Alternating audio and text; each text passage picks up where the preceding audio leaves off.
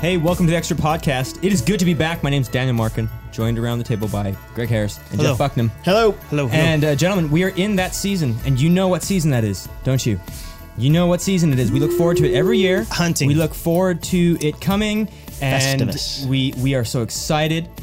And you guessed it, it is Star Wars season. Ooh. It I is see here. what you did there. Do you like that?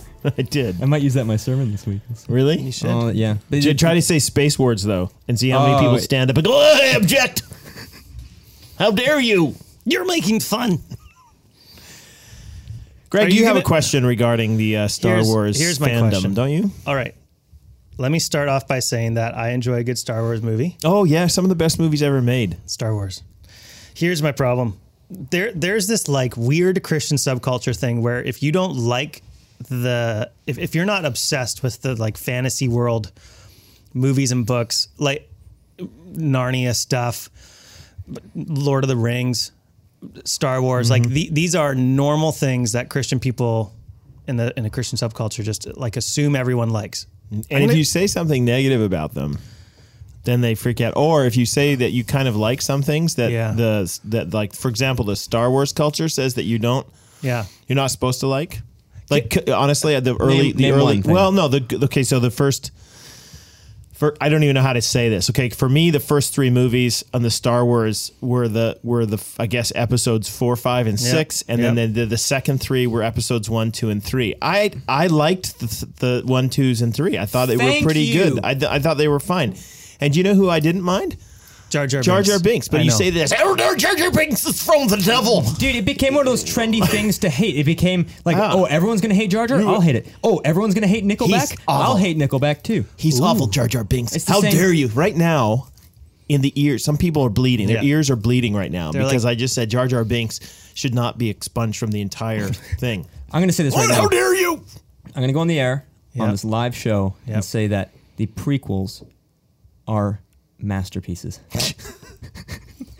Stop listening. Fast forward it. Maybe not Jar Jar, but my goodness. weren't bad. The plot, everything going on, it's pretty remarkable. But that's my thing, though, in the end. And if you get it wrong or you make a mistake one time saying, wasn't Lieutenant Picard in that? How dare no, that's Star Trek. You Star missed- Trek, you idiot. They have Worf and those other things. Yeah. It's like with Lord of the Rings, what's the difference between a dwarf and an elf? I know. Don't get that one wrong. It's like you just Are we talking like a Christmas elf? Don't you understand where they come No, they're from? tall. They're See, tall elves. Haven't you read all of those books? Did you not read the Silmarillion in chapter 7? Tolkien goes through explicit amounts to make sure you know the elves came across with the 7 Silmarils. Here's a hot take for you. How can you make fun of Glorfindel. You're not allowed to make fun of The Hobbit. I have Is that because No, and then they got mad. Is that because Tolkien's dead, Jeff? No, and we then they got can't- mad that Peter Jackson turned The Hobbit into like 3 movies. Actually, they're pretty good movies, right? I haven't. Here's my hot take. It's not a hot take. It's just It's something about. lukewarm, It's just medium- something about me. medium rare take. I haven't read any of those books by like Do you know, Tolkien and Lewis. I've just seen the movies. No, I And haven't when either. people get all mad at me, I read The Hobbit when I was a kid. Okay. So, but I have not read The Lord of the Rings. I read Lion, trilogy. Witch, right and the now. Wardrobe. Somewhere right now, Kyle Meeker is feeling a cold shudder down his back. Dude, I will tell you this. somebody involved in Christian things who's not actually read The Lord of the Rings. well versed. They don't know who Glorfindel is? Do you know what's one of the worst? Okay, let me say this. I read the first Lord of the Rings and then half of Two Towers, and then it just got distracted. The first half of Fellowship of the Ring is probably one of the most boring reads you will ever have in your life. easy. There's 7 chapters Whoa. of them walking beside a horse and singing songs. And then do you know in the movie when Frodo gets stabbed? And Yes. they're like, there's a big rush, and the Arwen's on the horse, and they're running away from the 9 wraiths. Yeah. In the book, Well, he gets stabbed. I don't really, but yeah. In the book, he gets stabbed, Yeah. and then this other elf, Glorfindel, shows up, and he says, "Oh, I know the way to Rivendell." And then they walk, and they sing songs, and it takes them a number of days at just a slow saunter to get to Rivendell. Meanwhile, Frodo's dying. Yeah. Anyways, Do you ever think that Tolkien was just at this point thinking, I wonder how much people will put up with this drivel? Totally. Right? How far can I go with these fandom folks? Well, this is the most important part of the books. It establishes all the characters. See, I almost feel like being the devil's advocate and sticking up for it now because we're all on the same page. If you had a Kyle Meeker in here, he would. It has had cultural impact, and because Tolkien was part of this foundlings group or whatever they were called, him and Lewis and whoever else was part of this group that was Christian-y and yes, there's all sorts of biblical imagery in it, and I'm all for that stuff like that. Here's what I don't get.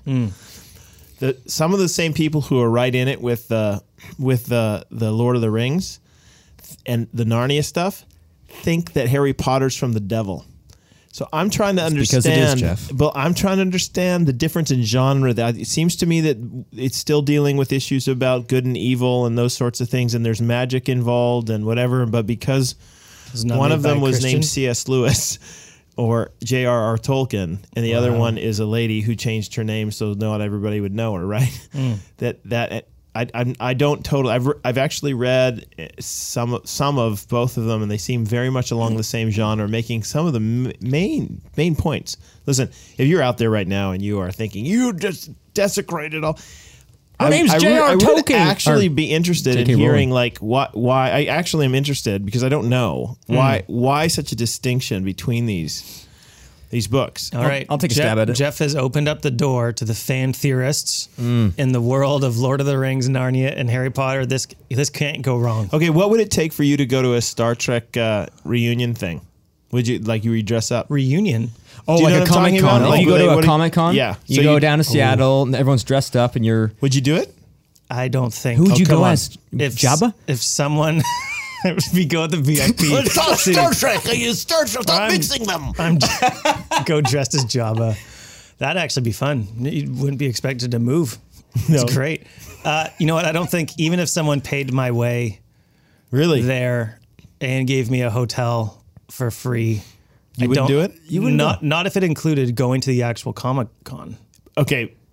What would it take for you to dress up at the Comic Con? See, here's the thing. Sure, everybody's got a price, Greg. I would. If there's one thing we learned from Han Solo, it's that everybody's got a price. Let's say like a reasonable price of what I would. The Millennium Falcon. Let's say I would go. fire up the Harbor Drive? If someone gave me $10,000, That's it. Okay, $10,000. That is a lot of. You're kidding me. You do it for 1,000. What would you dress up as? I don't know. Princess Leia. Yes. Yeah. I would go dressed up as Princess Leia if someone gave us $10,000. I would do this. If someone paid my way to go to Comic-Con and gave me $10,000 cold hard cash, I would go dressed as Princess Leia. So Wow, there it one is. person That's goes as Greg's price. Princess Leia, but who goes as Jabba? You need your Jabba. Everybody needs a Jabba. I bring Benji dressed up as Jabba. Your son. I'd carry Benji around with me as a mini Jabba. Jabba. Oh man, Guys, this could happen. guys, this is we're off to a good start here. It could. I was in Rhode Island recently, and they had the Comic-Con was immediately preceding the Evangelical Theological Society. Yeah. So, but it was just ending the night that we arrived. It was just ending. They were having their little party, but nobody was dressed up as a as a character. I think the people who were there were the ones who were like organizing it and stuff. So They're celebrating the. that's the closest I've ever been to a Comic-Con. They're celebrating a Jabba well done.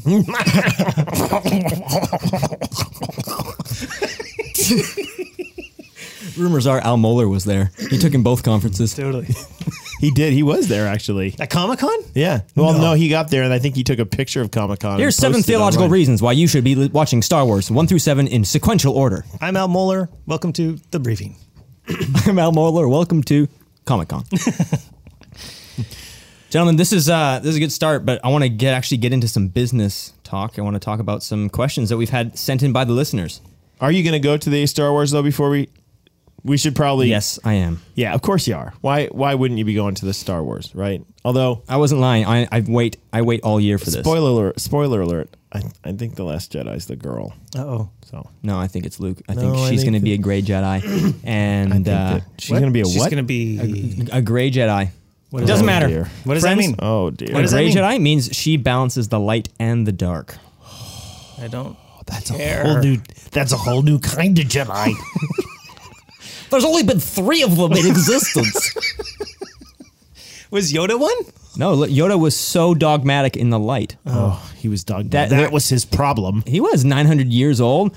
Only the Jedi. You're gonna get stuck in your ways at 900. He was so dumb. You know? He wasn't open to new ideas. No, he's seen it all. Yoda, Well, can we you change know- the carpet color in here? It wouldn't kill you, Yoda, to have a little bit of dark. See, we have people listening to this right now who are like very mad because we'll talk not at all with mockery about sports. No. And they think sports That can't be teams are sport. dumb. That can't be mocked. Sports can't be mocked. I Sports actually is saw real life, one of our Greg. elders tweeted, you can guess which elder, who tweeted that with pride that none of his kids could name one single professional athlete, active professional Okay, let's all say athlete. this elder's name on 3. 1, 2, Graham 3. Nickel. Graham Nickel. Wait, sorry. I counted wrong.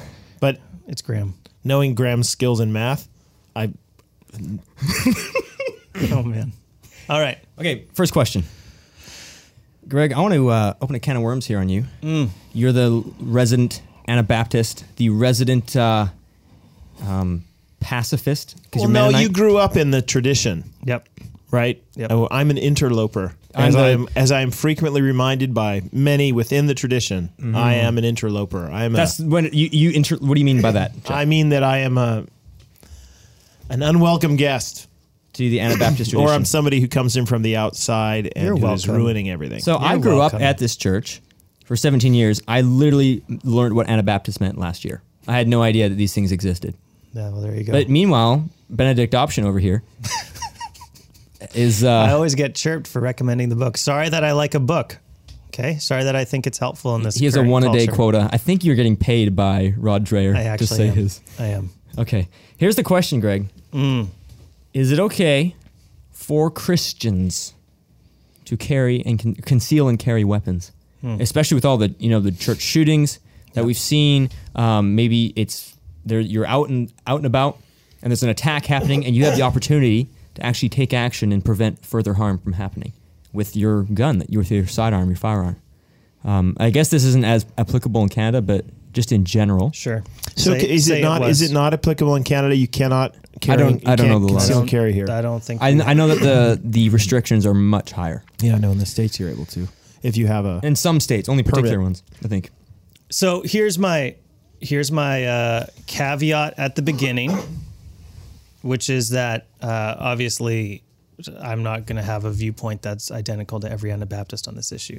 Particularly some professors that I've had in the back in my history through CBC would disagree with probably my take on it now. But Give anyways, me your Anabaptist credentials. what do you mean? Like my Greg history Harris, with it? MEI. Yeah, no, I want to know what okay, Sure. you're- Why? Sure. So grew up Bakerview MB Church. Okay. A lot of good MB folk and professors and teachers and stuff go there. Where did you receive your formal high school education? At the Mennonite Educational Institute, I went from there to Columbia Bible College, which is a Mennonite school and a Baptist evangelical school, and then You currently work for a Mennonite Brethren Church, Currently and work you here. are credentialed with the Mennonite Brethren denomination. What's that? Is Right. it Menno Fest That's a lot of at Mennonite. TradeX? it's What a is lot that? Of, So the other MCC than- festival. MCC Festival. Other than your, Other than my actual ethnic traditional Right. background.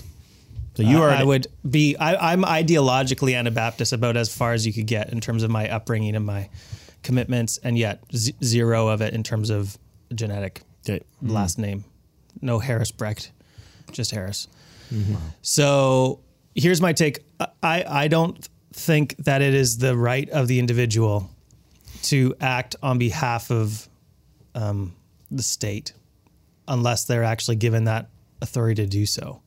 So what I mean by that is that I don't actually think it's our responsibility as individual citizens or our right as individual citizens to use force like weapons So what if to subdue a situation like that. What if the law permits you? I would still say that that's a place where I think I think that the state has the responsibility and the authority to do that. So the state solves that problem by allowing you to conceal and carry, though. So they say Yeah. they say, yeah, sure, you should call the police as well. But in the meantime, by the time you're calling the police, there's a guy in a movie theater who's shooting everybody. Yep. I would still, my viewpoint would be that I don't think it's our right as individual. And what's your biblical Christians. basis for this? Do you have some? Do you have one? I'd probably point to Romans. I think it's 13. Well, the government has a right. 13:4. Government Yeah. has a right to bear the sword. It does not bear the sword in vain. Yeah. So I have zero issues with, this is where I would probably differ from some others in the Anabaptist tradition. I have zero issues with people who are Christians participating in the police force. I don't see So that is that as a traditional Anabaptist that's- viewpoint, though? that would they be would a- make the point about military and violent Yeah. actions in the military, but not. I have not come across police force quite as much. Yeah, I mean, I've heard both. I was taught by some that it would be a break in Christian values to even join the police force. So if somebody is involved, so in our city just recently, a terrible event took place with the Totally. killing of a police officer, and we just as an aside are continuing to pray for their family and our city itself to heal, and all the police force who we thank God for. So this happens in our city. Would you say that the person or people who stopped that, who were in the police force, and who stopped it by the use of force, and honestly, the fact that it wasn't deadly force was more providential than anything else, Yeah. that they sinned? No.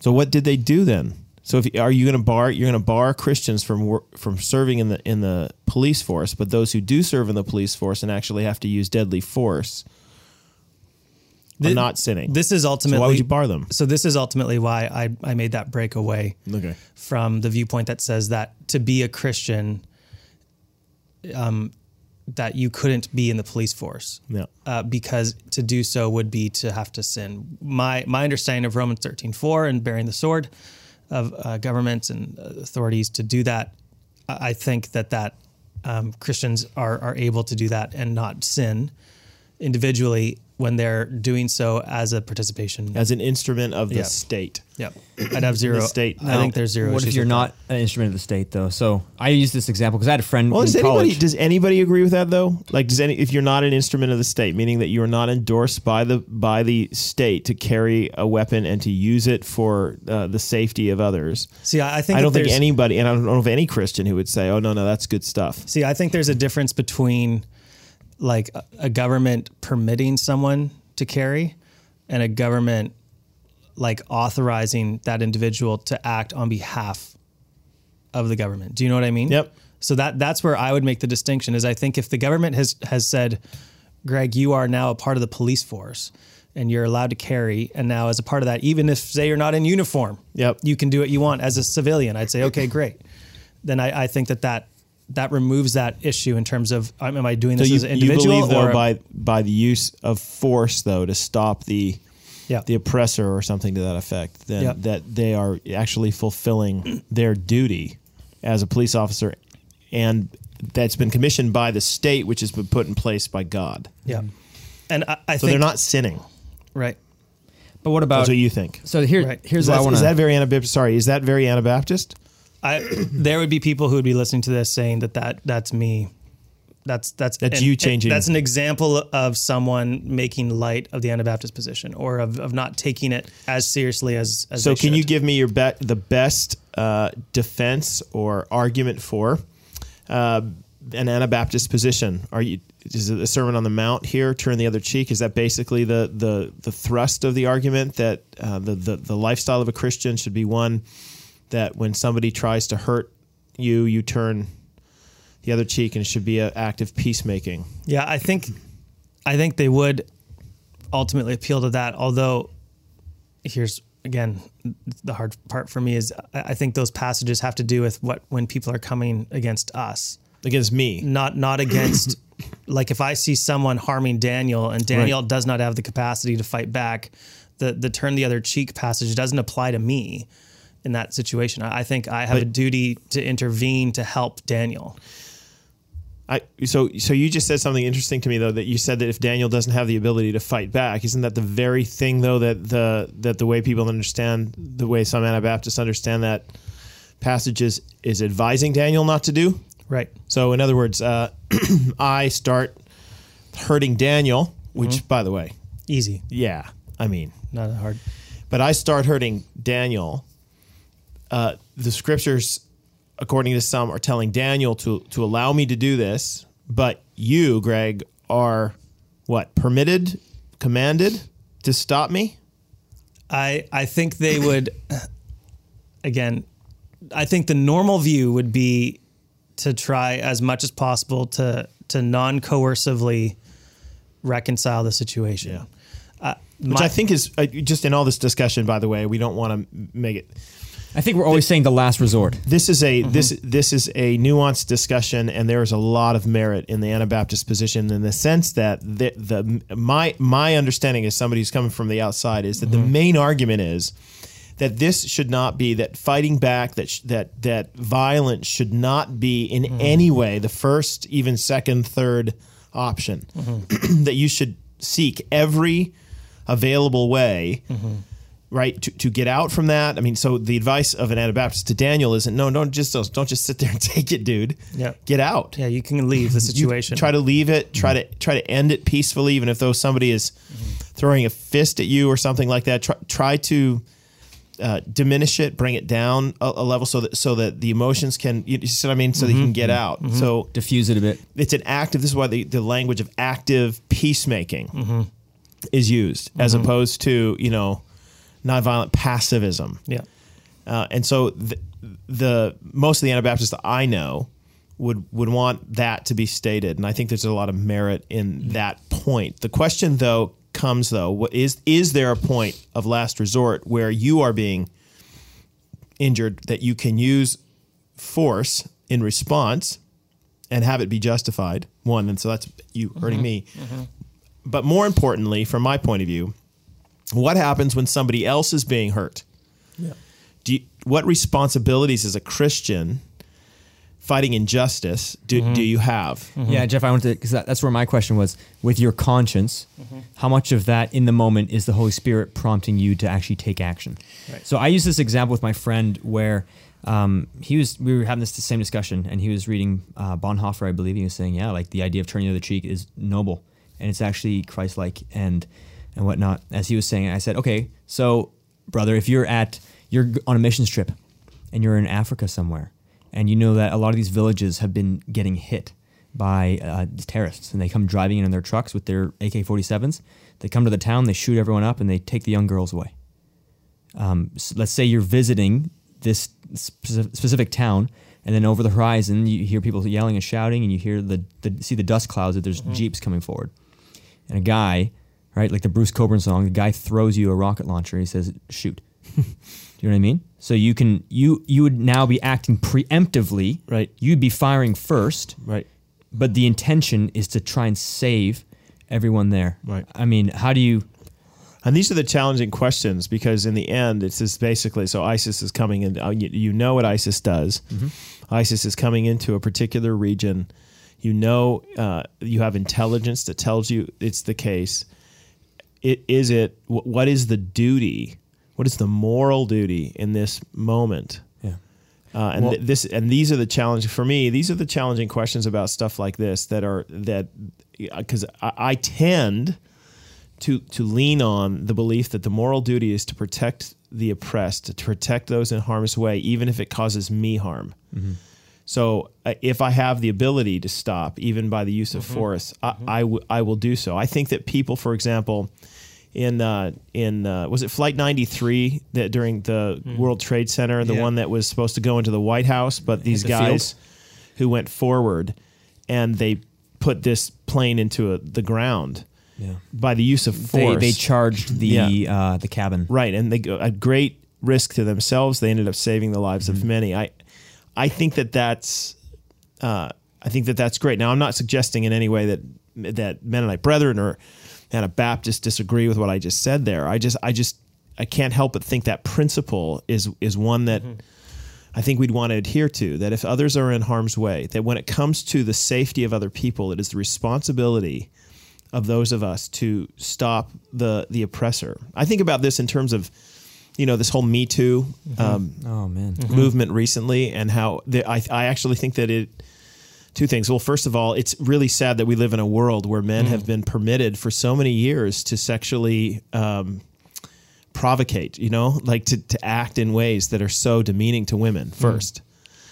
But second, it's also sad that we've known about some of these guys and nobody has stood up for it. Do you understand? Like we just sort of rolled our eyes. Well, he's just sort of, you know what I mean? Where some of us guys should have been saying, no, that doesn't happen here. Right. I think that we are complicit to some degree when we stand by and we watch another person be hurt and we don't actually stand up for it. And I know that there's dangers in doing that, and sometimes we overread things and we need to be critiqued and things for that. But I mean, I've even had situations in my own life in the last little while where I've had to think that through, where I've watched as some other people have stepped in to the gap and tried to protect someone. I think that they may have overread what was going on, but at the same time, I can appreciate the desire. Yeah. Do you see what I'm saying? Yep. Because I think it's noble to say, no, we're actually going to try to protect people who we think are in harm's way. Yeah. Yeah. Sometimes little principles aren't super helpful for every situation, but I think in general, I think it's fair to say that as a last resort, things like force can be used as a reactive way to bring peace and provide defense. I would have a harder time with your illustration, Daniel, of the individual not sanctioned by the state acting preemptively. To me, So you think they should watch? I don't know. This is where the Sorry, tension that's is, not the right? It is because Yeah. if that hypothetical situation was true and the intel was accurate and there was no government authority, no policing around that was giving the go ahead to this, I would have a hard time. So that's the guts of the question about conceal and carry, though. I think is basically, you're not a government. There's nothing wrong with carrying. I don't think there's anything about carrying a gun any more than carrying a knife or carrying a. Right. I don't know. There's lots of things that can be weaponized and lots of weapons that are weaponized, but I don't think there's anything necessarily wrong with that. It's the use of it that we're talking about. So. And because carrying it means that you have it so that you can use it. If we're carrying, are we trying to take God's sovereignty in our own hands? Yeah, but could you say that about nearly everything, though? No, exactly. Like using a seatbelt is taking God's sovereignty in your own hands. I mean, if the Lord wants you to die in that car, He's going to kill you. Yeah. I don't know. I'm just saying that I think I don't know if there's anything wrong with it, and I do think the people who are concealing and carrying are thinking to themselves, I'm not just here to protect. I know some people who have conceal and carry permits in the U.S. and their attitude is, no, I'm not here just to protect myself. I'm here actually to protect others. Now that creates, in my opinion, a lot of mercenaries. I think, Greg, that's my concern. Your concern is that you end up, is the world going to be a safer place with more guns? That the NRA in the state says, yep, that's right. Because, it's a deterrent. Right. It's a deterrent. I'm not persuaded. That's probably the case. Yeah. But then on the other side, you have people who said, well, it takes an average of 7 minutes for the police to arrive. And it takes, 7 seconds to let off a round if you're there. What's interesting, though, is that you're assuming what all of that does, though, is it assumes the moral goodness of the person who's concealing and carrying, though, isn't it? I mean, there are bad guys out there, and we need to stop them. We being the morally good people, which I can understand the feeling there, but I also I don't know if we're always in the right. I don't know if I'm the kind of person who. Should always be trusted. Should always be trusted with deadly means. Do you know what I mean? Yeah. Like sometimes we just get incensed. This is the fear everybody has about Donald Trump in the States. This particular person with his character and he seems to be fly off the handle at times, as shown by Twitter and stuff, is also the person who's got his finger on the trigger with all the nuclear weapons and stuff. Now that might be unfounded because Donald Trump might be a better guy than many people think he is, but. That's a legitimate fear that we have, though. Yeah. even really good guys get mad. Yeah. And in an unwarranted fashion, their pride gets hurt. And if they have the means, right? Yeah, and I also think it's an addition to this conversation is that I think just because someone is sanctioned and given the authority by the state to do these things doesn't mean that every time that they choose to act is justified. Like, I think it's good that every time an officer shoots his gun, that there's a review that takes place from outside of their whatever academy or whatever by an outside onlooker to say, yes, that was a justified situation, which is a or no. check and balance against Totally. against what the thing I just mentioned. Yeah, right, we're exactly. all given sometimes to, even police officers at times are being thrust into situations where they're, the tensions run high and they're being disrespected, and you know what I mean. And you have to make a call. And you have to make a call, and sometimes you make the call that is certainly wrong or should be reviewed as actually this was excessive. Yeah. Boy, we solved that. Yeah, I think we did. Not really. Easy. Not really. For the person who sent that in, it's a very difficult question that lots and lots of people have to deal with. So can I just close it with real this terms. then?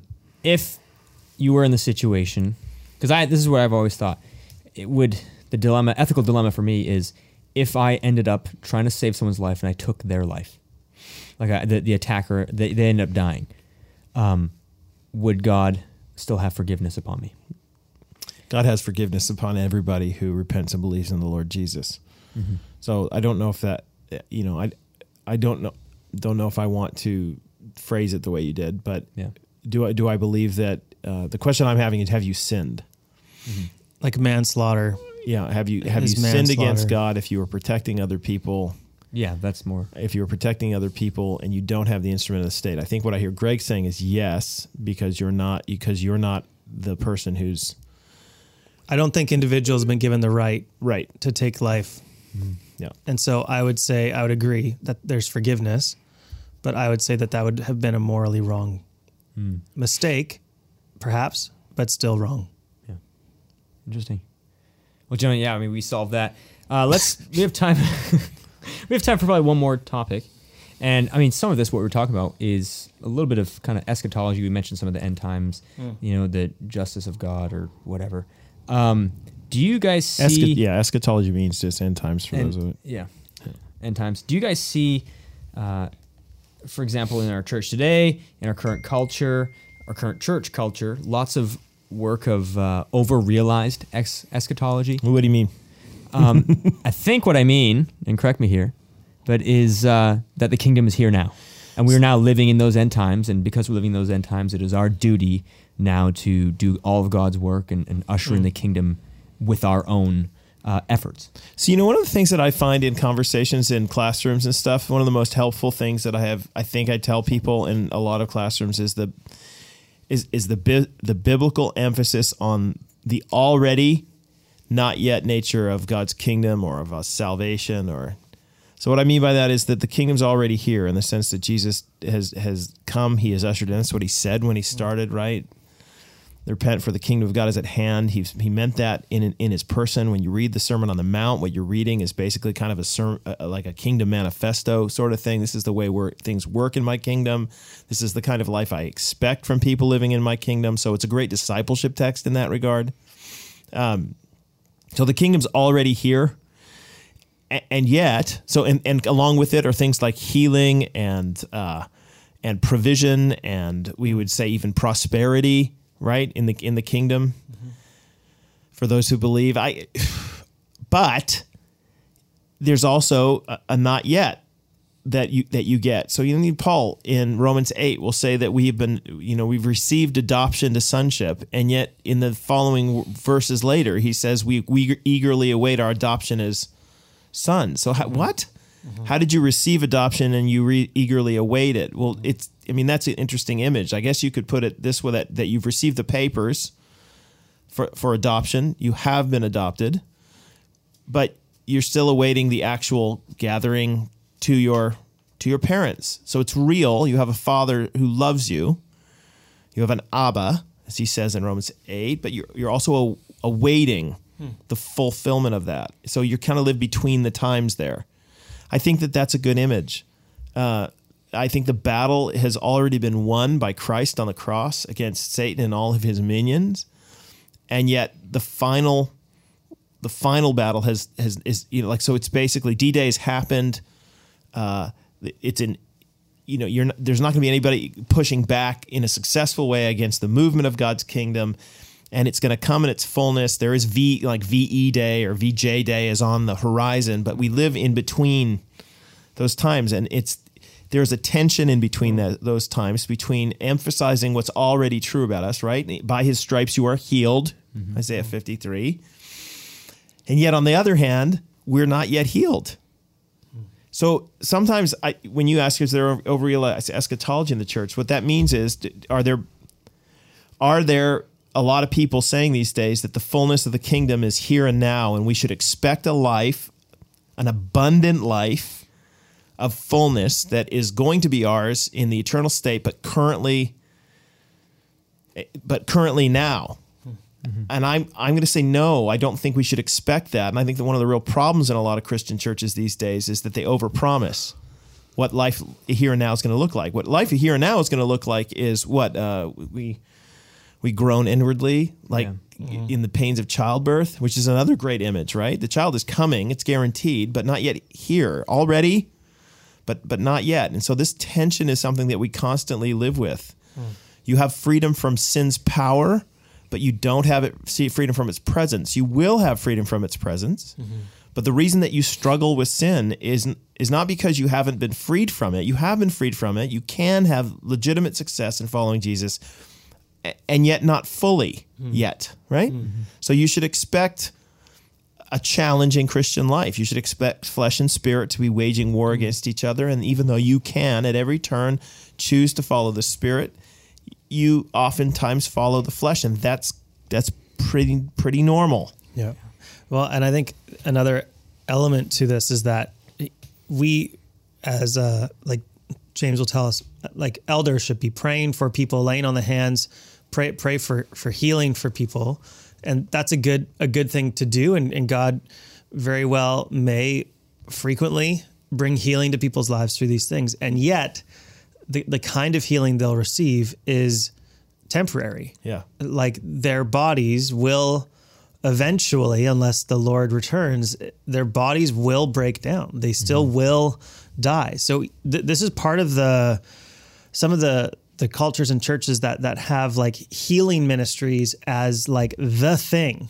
I have a hard time with, because sure, someone might be healed for that season, but if the evidence of God's saving presence is his activity in healing all the time, I just have questions, because eventually the person's going to get sick from something else, or they're going to die from something else. And so what do we do there? So there has to be an admission, even among the people who are the most zealous, saying that healings always need to occur. Surely, if you had them in a room and you talked to them about this, they would say, well, yeah, we know that person's eventually going to die still. Yeah, I think they do, but I think that it depends on who you listen to. There are those who argue that, the ministry of Jesus, which was the kingdom in its fullness, right? When Jesus came, that's why healing attended it. That's why miracles and all those sorts of things should be normal. There are lots of churches. I meet people frequently who make pilgrimages to churches like this, that make this claim.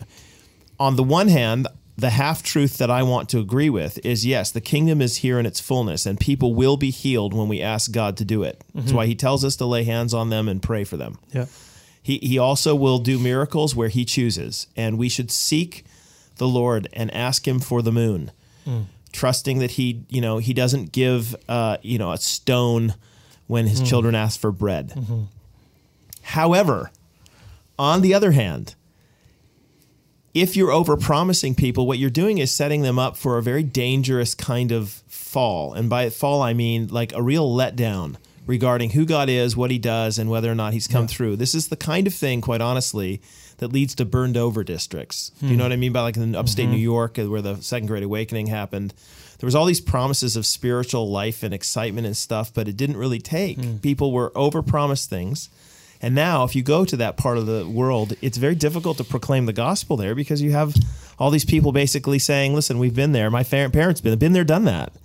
right? We tried all this stuff. We were promised all these things, and it didn't actually happen. When the truth is, you should have said, actually, the current Christian life is a mixture of great joys and still sorrows, right? We groan inwardly as awaiting.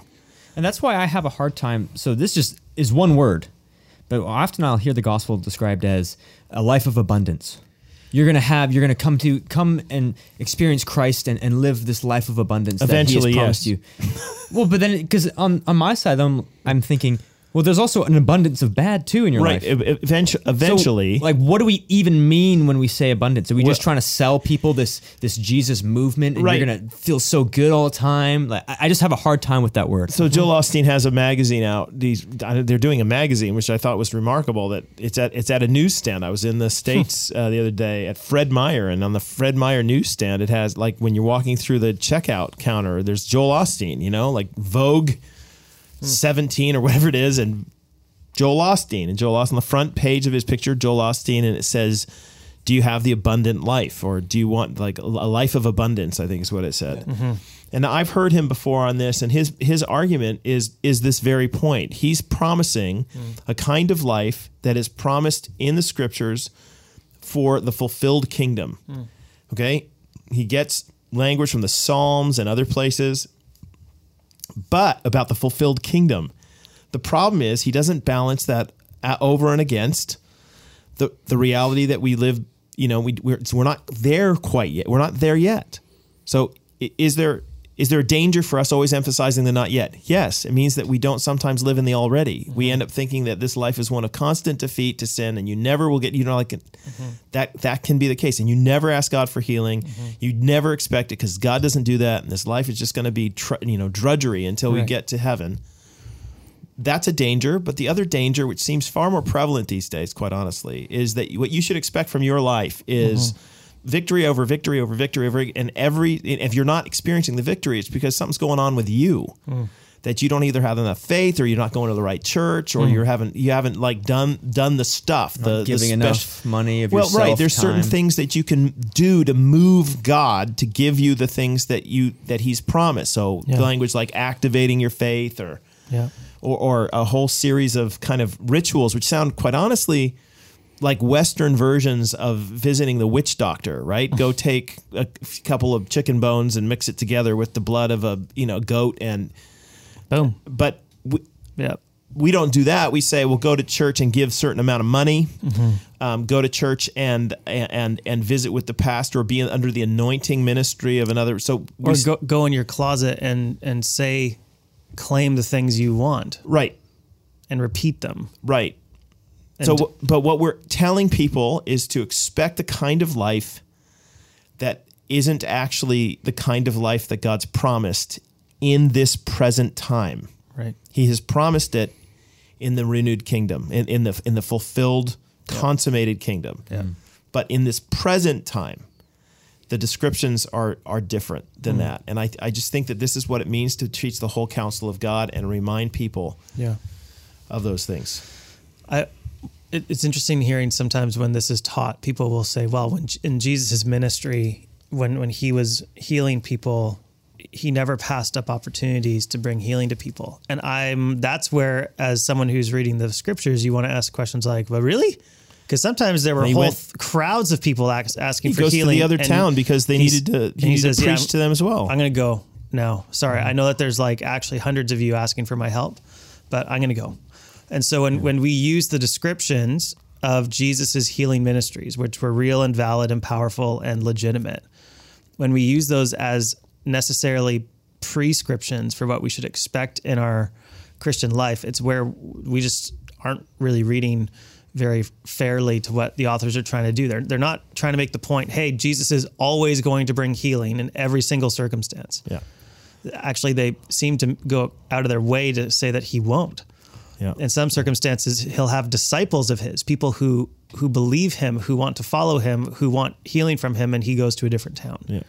And so, but you don't hear that passage.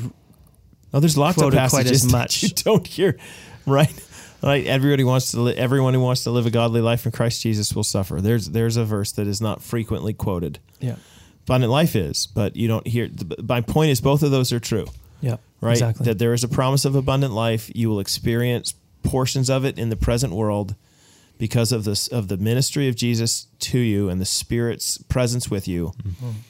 But you will also experience pain and heartache as a normal part of following him in the present world. And an abundance of that. Right. And what you find, what's crazy about it is that you end up finding people end up becoming counselors like Job's friends. Mm-hmm. Like, okay, so you're suffering. It's got to be because you did something wrong. Did you follow the protocols? Are you sitting under the right teacher? Did you go to the right, like this other guy, he heals. That one that you're talking to there, he doesn't do it. So, because the reason people suffer is because they've done something wrong or there's something missing or whatever. God wants to. Right. You just haven't activated it. You yet. haven't figured out the keys to do it. And so there are special people among us who can tell you the keys oftentimes for a little bit of money. Right. And then they can say, look at me, I live the abundant life because I have all these. Of course, at times, those very people end up dying quietly, just so you know, like Eddie Long recently or Paul Crouch. And then everyone's like, well, what? Wait, what? How did he died? Yeah, because he lives in the very world that we're describing. Okay. And you paid him a bunch of money so that you wouldn't experience the very thing that he's experiencing now. Yeah. You're just hurt. It hurts people in the end. It hurts people in the present world. It makes them expect things that aren't true of their life. And then they end up getting frustrated with God. And in my opinion, sometimes abandon the faith or change the faith into something else. And that's where, to me, it's a massive, massive problem. Well, guys, we literally answered everything in this episode. Wow. We are so good. Misa likes it so good, sir. Oh, good. And you like that? Full circle. Little Jar Jar Jar Jeff. Thank you for joining us. We will see you next week.